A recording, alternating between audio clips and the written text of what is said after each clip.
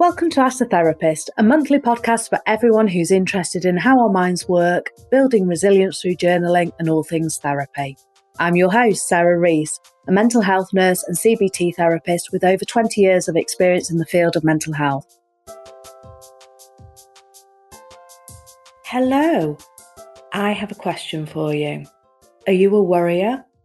After the couple of years we've had in this pandemic, we are all worrying a bit more. But there's a difference between normal worry and worrying to a point that it's impacting your mental health, your life, and your relationships.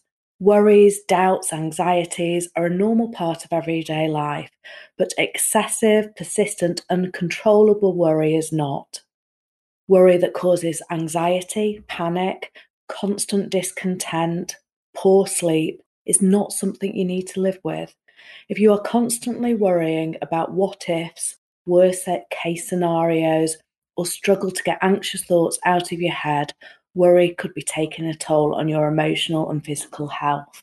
So in this episode, I'm going to help you understand what problematic worry is all about, the common causes, and why it's so important you get help and how to get the right help. We are going to look at a couple of strategies to get you started in turning things round. I'm also in the process of putting together a worry workshop for later in the year, which I'm really excited about. So if you find this episode helpful, but you'd like to delve deeper into the strategies to help yourself, or if you're a therapist, counsellor, or coach, because I know there's a few of you that listen, and that's very welcomed, that work with people who struggle with worry, and you would like to know how CBT therapists treat and work with worry in clinical practice, then this would be a great workshop for you. I've not finalised everything as yet, but it's likely to be about 90 minutes long. It'll be online and full of very practical strategies which I use every day in clinical practice, and I know will transform your worrying mind into a calm and contented space, or help you to work with others to create this transformation. If you want to be the first to hear about the Worry Workshop, all you need to do is just be on my email list. I send out a weekly piece of mindset mail every Friday.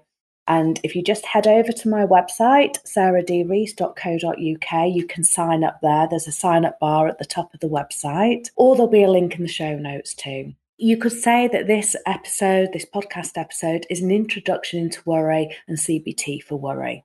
I've chosen this topic for a number of reasons, because it gets, every time I post anything about busy, anxious mind or worry, it gets so much attention, which tells me that lots of people are struggling with worry.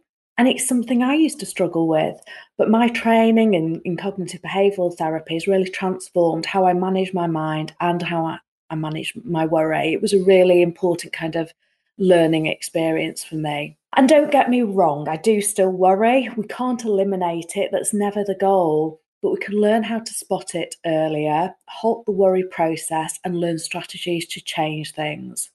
Worry is one of the most common difficulties I work with in my clinical practice. Some people come along and say, I worry too much, and they literally come for CBT to help them manage their worry. But often it's part of another presentation.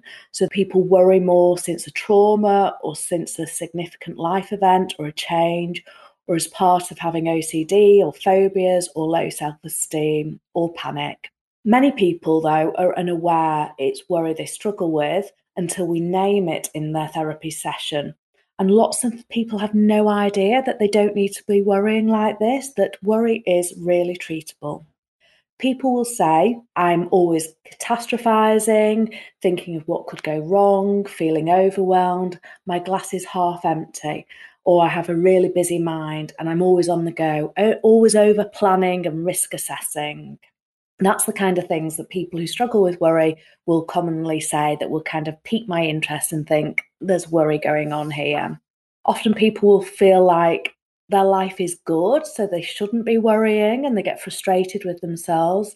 This then triggers self-criticism and guilt, and things can get worse. We all experience at least one worrying thought every day. I would take a guess that it's more than one. And that's because we are built for survival. So it's in our DNA to think about and focus on what could go wrong, because that's been good for our survival. But it becomes a problem when it's too consuming for long periods of time and stopping you enjoying your life. taking up lots of your time, impacting your mood, then we need to do something about it.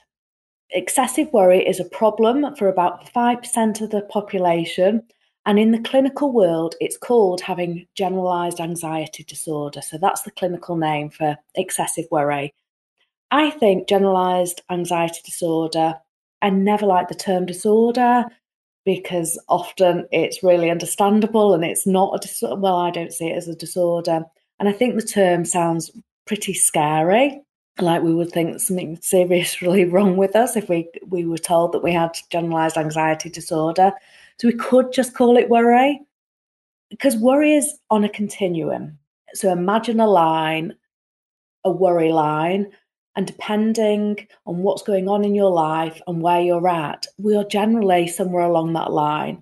I know for certain that there will be times where we all will have been diagnosed as generalized anxiety disorder, like when we're moving house, getting married, massive life changes, when we've had lots of uncertainty in our lives. We'd all tick that box. So we're kind of moving up and down this continuum of worry, depending on what's going on in our lives, which is why after a couple of years of a pandemic where there's been high risk, lots of uncertainty, month to month, week to week, day to day, that worry is likely to have been triggered for a lot of people. And probably that's why it's getting the interest whenever I post on social media at the moment. So worry is characterized by a busy mind, feeling of overwhelm, lots of what ifs that really spiral out of control. There's a saying that every what if leads to just another what if. There's many.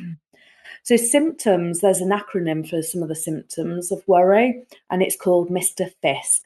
That's how we remember it in the clinical world. So if somebody isn't sure and we need to think, are they meeting the criteria for excessive worry?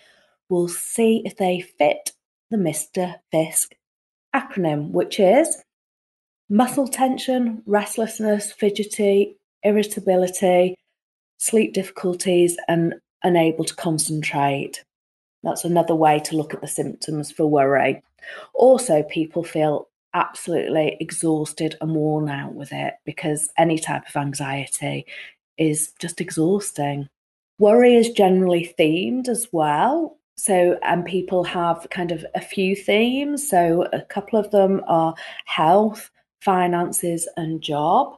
If somebody was just worrying about one theme, like just focused on health, then it would be classed as health anxiety. So that's how we kind of tell the difference between specific anxiety or generalized anxiety. When generalized anxiety has a number of themes, so people worry about family, finances, employment, and health conditions. So they have about 2 or 3 different themes of worry. The definition of worry by Brockovich in 1983 is that worry is a chain of thoughts and images, negatively affect-laden and relatively uncontrollable. It represents an attempt to engage in mental problem solving on an issue whose outcome is uncertain, but contains the possibility of one or more negative outcomes. Consequently, worry relates closely to the fear process. So maybe you recognise yourself in everything I've just discussed around what worry is, and then let's look at why it's important that you get help. Experiencing long-term anxiety for any reason is just not good for our psychological resilience, our relationships, our happiness, and our stress levels. It really impacts, our minds and our bodies are connected. So if we are struggling with our mental health, our physical health is impacted as well. And constant worry can really evolve into depression and give you a sense of hopelessness. It's really, really, I don't want to be too lighthearted about this because it can be so debilitating when we are getting to this pattern of excessive worry. Our minds are like muscles. So the more we worry, the harder it gets to pull away from it. So the earlier you can seek help, the better. We have lots of control over our minds, more than we realise. And we have trained our minds to worry at times, and often for very good reasons. People think that if they worry, they'll be more prepared or motivated for when the bad things happen. So just as we can train our minds up to worry, we can untrain this as well. We have a lot more control over our minds. So some of the causes of worry are life events, lots of uncertainty. We really know that what sits underneath worry is uncertainty. So I'll ask somebody in the session, how are you with uncertainty? Are you kind of the person that goes with the flow and stuff? And they'll go, oh my gosh, no way. I like to know what's going to happen. I plan everything. They don't like uncertainty. And the safer we make our worlds, the more dangerous they become. So the more certainty we try and get, the more problematic that becomes, if that makes sense. We need to be tolerant of uncertainty, because the only thing that's certain in life is that things are going to change and that there is going to be uncertainty.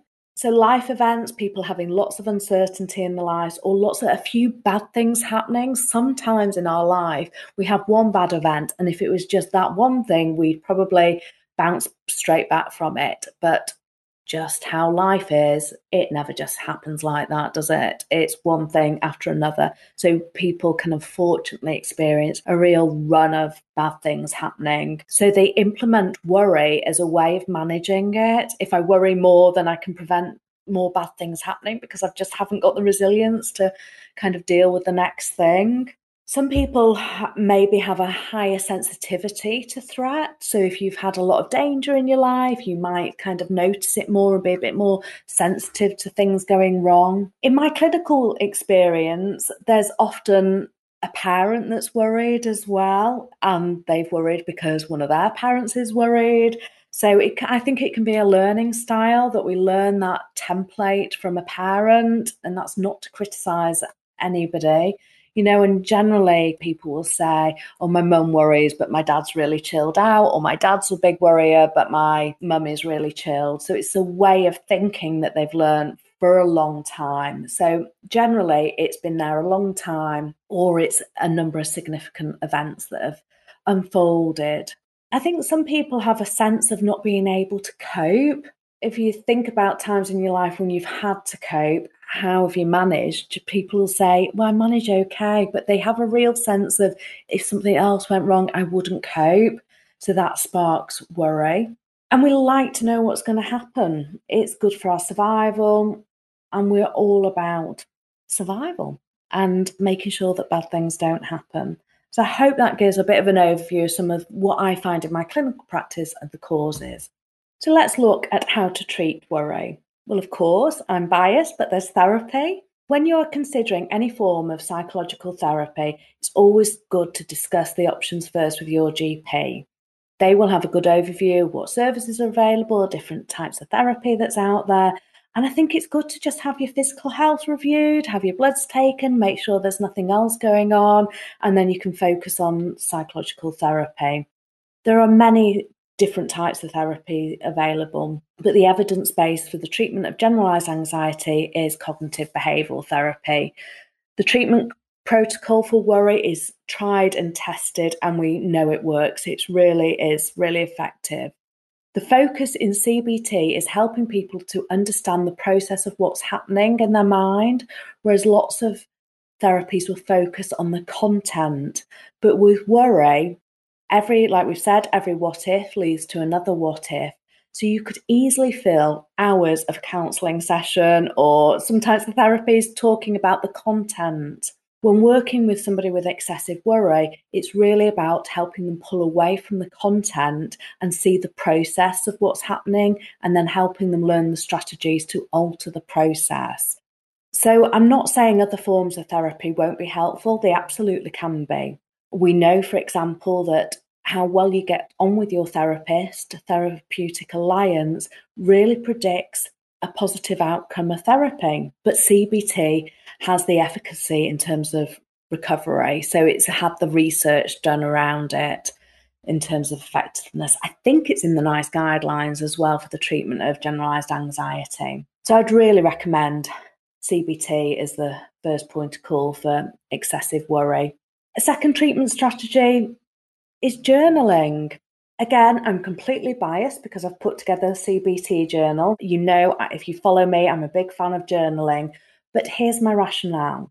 To successfully manage feelings of worry, you need to become aware of the patterns of your mind, and journaling is a great place to start. Because sometimes people want to understand. One of the blocks for people coming to therapy is that they don't really know what the problems is. They haven't got a handle of things. And for some people, spending a few weeks journaling, writing what's going on for them, helps them see the patterns and helps them feel like they can start therapy from a better foundation. So journaling is a great place to start. If an anxious thought or worry pops up, note it down.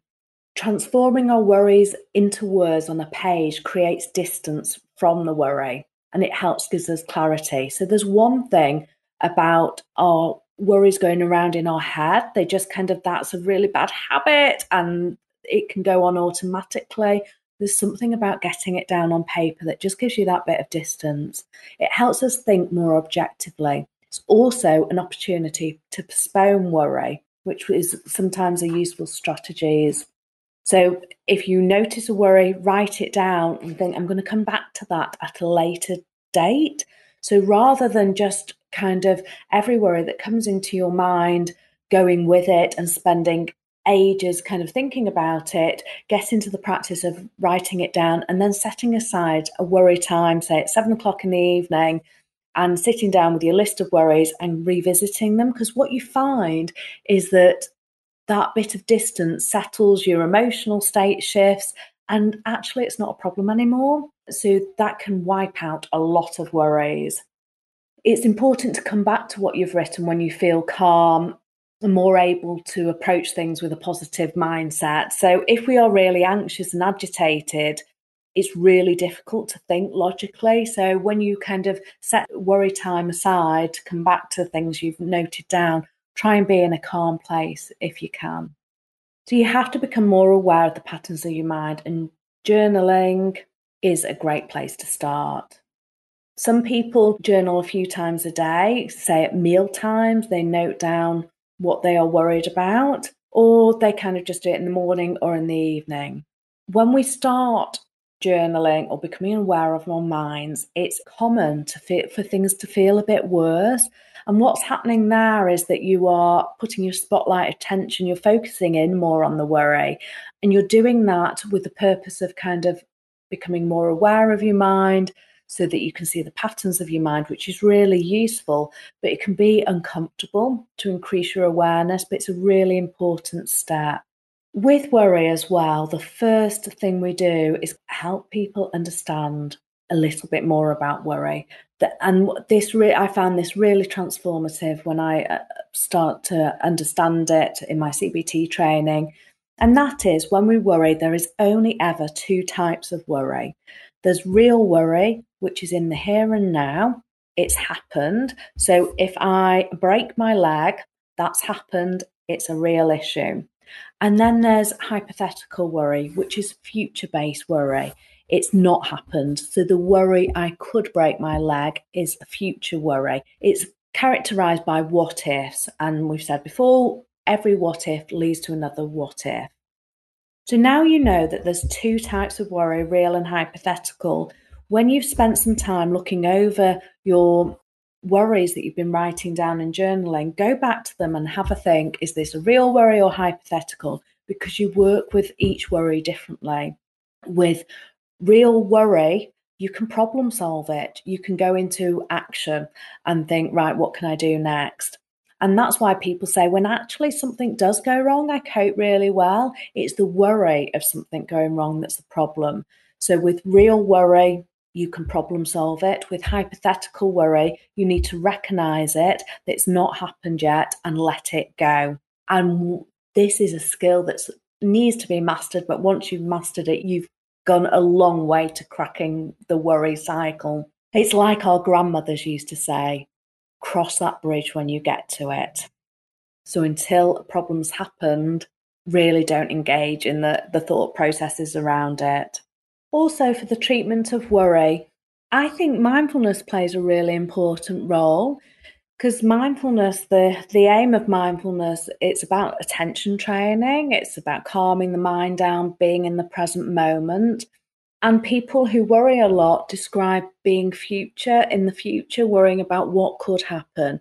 So mindfulness is training the brain to be just in the moment, also trains the brain to just notice thoughts, allow thoughts to be there, and not engage in every thought you have.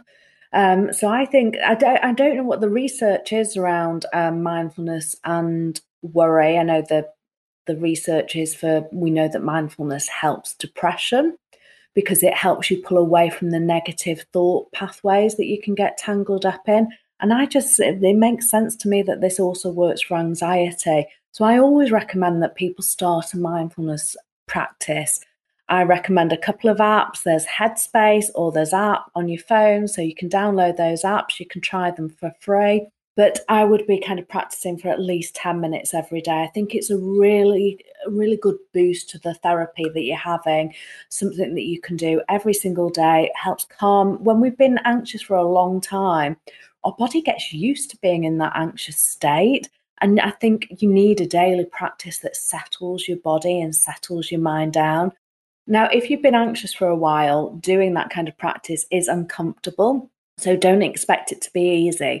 And in fact, we know the people that struggle the most with mindfulness and get really irritated with it, and that was definitely me when I started, actually get the most benefit out of it. So if you don't like mindfulness, you find it irritating. I mean, of course, it's not for everybody, but generally have a think about sometimes the thing we struggle with is actually the thing we need. The busier your mind, the harder mindfulness is going to be. So mindfulness is just meditation practice. There's so much out there, free resources on YouTube, and just Google mindfulness meditations. Hundreds of resources will come up. I did do a blog, so you can check out the blog. I'll put a link to it in the show notes on mindfulness, and there's links to all the resources in that. But I think that's a really nice kind of adjunct to kind of the therapy around worry. I'm now going to talk you through just some journal prompts. If you want to get started with how you manage worry yourself, then you're going to be kind of starting to note down your worries.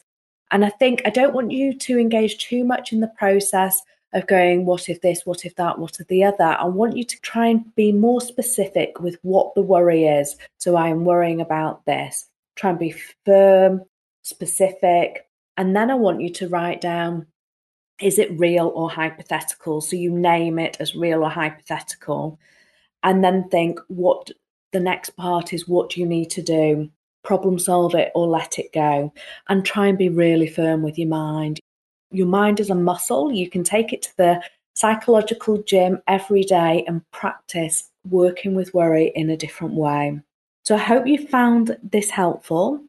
And you've got a few strategies to kind of get started with around journaling, writing down your worries, but not just writing the content, thinking about the process, thinking about how your worries are, and naming the worry. Is it real or hypothetical?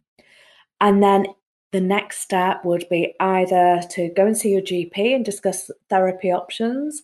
Look for a CBT therapist in your area. Ideally, they need to be accredited and accredited in the UK with the BABCP.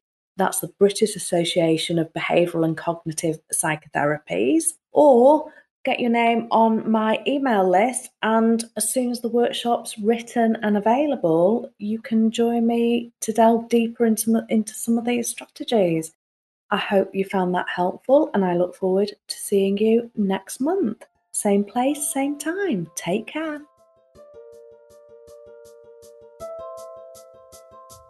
Thank you for listening to Ask a Therapist. For more information about the CBT Journal, visit my website at sarahrees.co.uk. You can also sign up to download your free guide to building emotional resilience, delivered straight to your inbox. You will then also receive regular newsletters where I share my blog posts, podcasts, and tips and strategies for better mental health and psychological resilience. Don't forget to review and subscribe to the podcast, and you can also share episodes on social media using the hashtag AskTheTherapist. This episode was written and presented by me, Sarah Rees, and edited by Big Tent Media and produced by Emily Crosby Media.